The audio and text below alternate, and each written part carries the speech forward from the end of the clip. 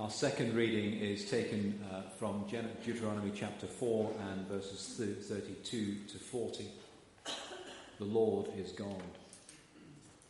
Ask now about the former days, long before your time, from the day God created human beings on earth. Ask from one end of the heavens to the other. Has anything so great as this ever happened? Or has anything like it ever been heard of? Has any other people heard the voice of God speaking out of fire as you have and lived? Has any God ever tried to take for himself one nation out of another nation by testings, by signs and wonders, by war, by a mighty hand and an outstretched arm, or by great and awesome deeds, like all the things the Lord your God did for you in Egypt before your very eyes? You were shown these things so that you might know that the Lord is God. Besides him there is no other.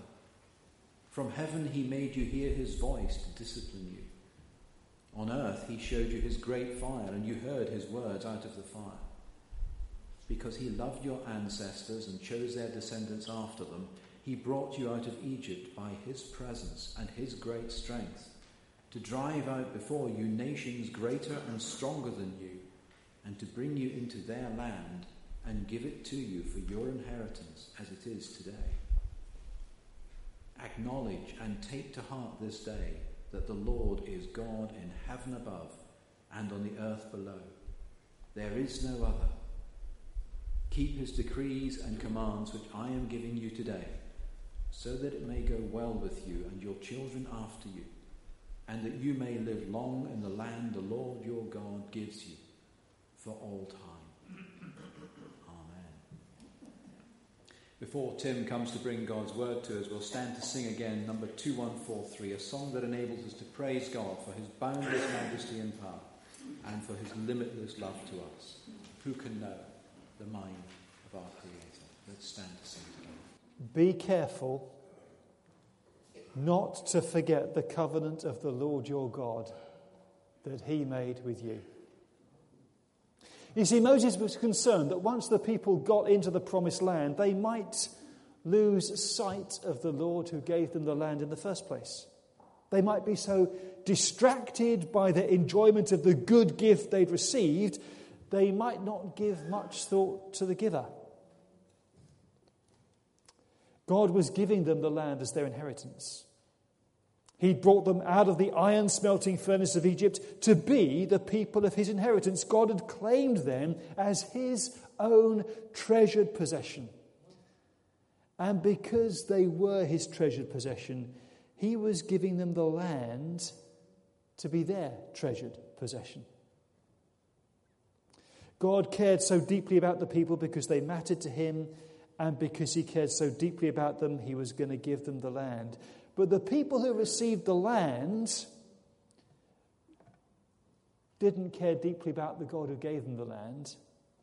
They cared deeply about the land. The land eclipsed the Lord in their priorities and affections. And that hurts. If you give someone you love a present or a gift because you love them, and it becomes apparent actually that they value what you've given them more than they value you, that doesn't sit easily, really. And it's in the context of that kind of betrayal of love that the Lord reveals himself as a jealous God. It's a jealousy born out of a love that is not reciprocated. Of all the other gods in the world that are worshipped by all the other nations, have you ever heard of any God doing for his people what I've done for you? The Lord asks Israel. Has any other nation had a God speak to them out of the fire as the Lord has done for you? Has any other God delivered his people from bondage and slavery by miraculous signs and wonders with a mighty hand and an outstretched arm as the Lord has done for you? The Lord loved your forefathers and he loves you. That's why he personally brought you out of Egypt in a show of strength. And by that same strength and presence, he will bring you into a land that's currently controlled by nations that are stronger than you. But the Lord says it's because he loves you. It's because you are his treasured possession. That's why the Lord gives his people the land to be their treasured possession. But in his heart of hearts, the Lord wanted them to value him because of his gift of the land. For them to go into the land and embrace the land and forget about God would be a travesty. And that's why Moses is so concerned that the people should not forget the covenant that the Lord had made with them. They shouldn't be so taken up with enjoying the land, they were forgetting the Lord who gave it to them in the first place. And the problem was that in the land, there was so much to enjoy, so much to engage the senses, so much to see, to touch, to hear, to taste, to feel. And all those sensations could crowd God out, not least because God is invisible and intangible. The problem with images is they are immediately accessible to the senses in a way that God is not. And the additional problem with images is that for all their apparent nearness and accessibility, they are also images. They're superficial. There's a degree of falseness about them. Everything about an image is on the surface. There's no depth. And in our culture, in our land, we are dazzled by images. Images of success, images of good looks, the expensive car, the big house, the glitz and glamour of life in the fast lane. It all looks so real, so available, so attractive and exciting. And there's a sense in which all that is true. But where is the depth that can bring lasting fulfillment and contentment? Puncture the surface. Peel back the veneer, and you won't find much underneath. Most of all, you won't find that intangible, that invisible quality of love, which is the hallmark of God himself. God, in his goodness, gives us all things richly to enjoy, but those things can never satisfy the deepest longing of our hearts. Augustine put it memorably and well in his prayer. You've made us for yourself, and our hearts are restless until they find their rest in you. So God made us for himself. He's given us so much to enjoy.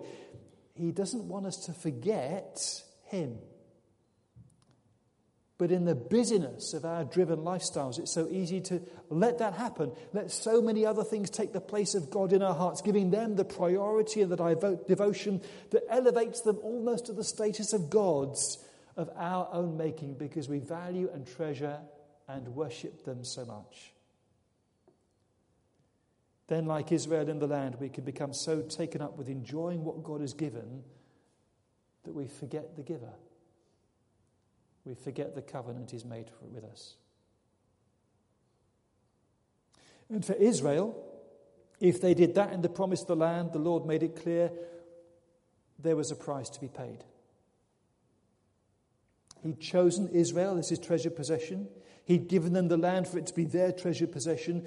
But if they turned away from him in their hearts, and in the land he'd given them, they embraced the false gods of other nations, the Lord would let them go. If they did not want to be with the Lord in the land he had given them, he would scatter them to the surrounding nations who worshipped all these other gods that they'd found so enticing and alluring. The warning is straightforward.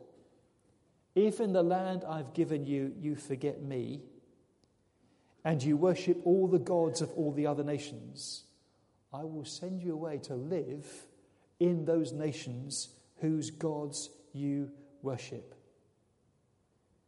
And there you will worship gods of wood and stone which cannot see or hear or smell. If Israel pursued those gods which were so enticing to the senses, which looked so good with the intoxicating aromas of their incense, which sounded so fantastic, If they pursued them, they would end up worshipping them, and they would find out just how shallow and superficial they really were. These were gods that looked great, but couldn't see. Gods whose perfume smelled so intoxicating, but gods who couldn't smell themselves. Gods who sounded as if they were absolutely brilliant, but were completely deaf. These are the gods of virtual reality, the gods of advertising images, promising and offering the world and all its delights. But what they offer isn't really part of the real world at all. And in our society, we can end up in a kind of glittering, image-orientated fantasy. Everything unpleasant is erased, and our drab existence is decorated by their cheer and sparkle. But this is artificial. This is a substitute reality which masks and erases who I really am inside. And the more I live on the surface of things, the greater the disparity between how I want things to appear to everyone around me and who I really am deep down inside, the me I don't let anybody else see. The emptiness, the impotence, and the insignificance I feel. Because who I am is different from the images that surround me and the image I want to project to everybody else. Images offer euphoria, but it's short-lived. They offer escapism. But those who go down that road end up finding themselves a long way from home and a long way from the God who created them and who loves them. And that was Israel's story. That was Israel's problem. That's why Moses, as they are about to enter this enticing land, he warns them of the dangers of forgetting the covenant, of being drawn away to all these alluring images, of being so taken up with appearances that they forget the ultimate reality, who is the Lord himself, who created them in love and was calling them into a covenant relationship. Yet even though Moses sees clearly enough that in those heady moments of excitement and intoxication they would forget the Lord and end up wandering far, far away from him, the Lord would never forget them. Not for a single moment. Verse 31 is a key verse in Deuteronomy chapter 4. Indeed, it's a key verse for the whole Bible. Maybe a key verse for you this morning. The Lord your God is a merciful God. He will not abandon you. He will not destroy you. He will not forget the covenant he made with your forefathers, which he confirmed to them by oath. We may forget God and the covenant God makes with us, but God never forgets us. And maybe when you look at your family tree, you can see parents, grandparents, great-grandparents who honoured God, and you've headed off in a very different direction. But the Lord's never forgotten that covenant he made with previous generations in your family, and he still has his eye on you to call you back. Because the Lord our God is a merciful God. And there are times when we need to hear that. Many of you know that over the years I've spent quite a bit of time thinking about sin and forgiveness. And to be honest, I think there are times when the church's preoccupation with driving the point home that they were all miserable sinners verges on the unhealthy and can be quite counterproductive, as if it were God's aim to make people feel guilty all the time. That's not how the gospel works at all. But there are times, there are moments when we know that we are just so lost, that we've made such a mess of things. Somewhere along the line, life has gone wrong, and it's our fault. At times like that, we need to hear that God is merciful, that he doesn't treat us as we deserve, That however wretched and worthless we feel about ourselves, he looks on us with love. And his desire and purpose is to lift us to our feet again and rebuild our lives. And because God is merciful, it follows that, as Moses puts it, wherever you end up, in whatever distant or God-forsaken place you find yourself, if from there you seek the Lord your God, you will find him. If you look for him with all your heart and with all your soul. And when you are in distress and all these things have happened to you, then in later days you will return to the Lord your God and obey him. And what's the basis for this confidence that Moses had that this is how things will work out in the end? It is that the Lord is a merciful God who's promised he will not abandon you. He will not destroy you. He will not forget his covenant. So it's not just that the Lord will let himself be found. He has foretold, he has promised that he will let himself be found. And those words of prediction are already on their way, already in search of God's wayward and distant people. It's not that we will find the Lord, it's that the Lord's words will find us out. It's not that we have to repent so that the Lord will turn to us. Rather, if God's words come to us, they give us the grace of repentance. Let God's word come to you this morning. And let that word of grace and mercy and promise and faithfulness turn you round in your heart so that you're no longer running away from him. You're no longer blinded by the dazzling images you've been pursuing.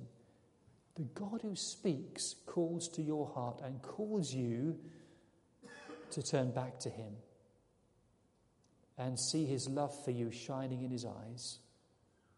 Feel the warmth of his embrace in your heart and find that whatever you've done, wherever you've ended up, he's never forgotten you. And he's merciful and faithful and gracious. And he calls you back from the images and the fantasies to the reality of his love.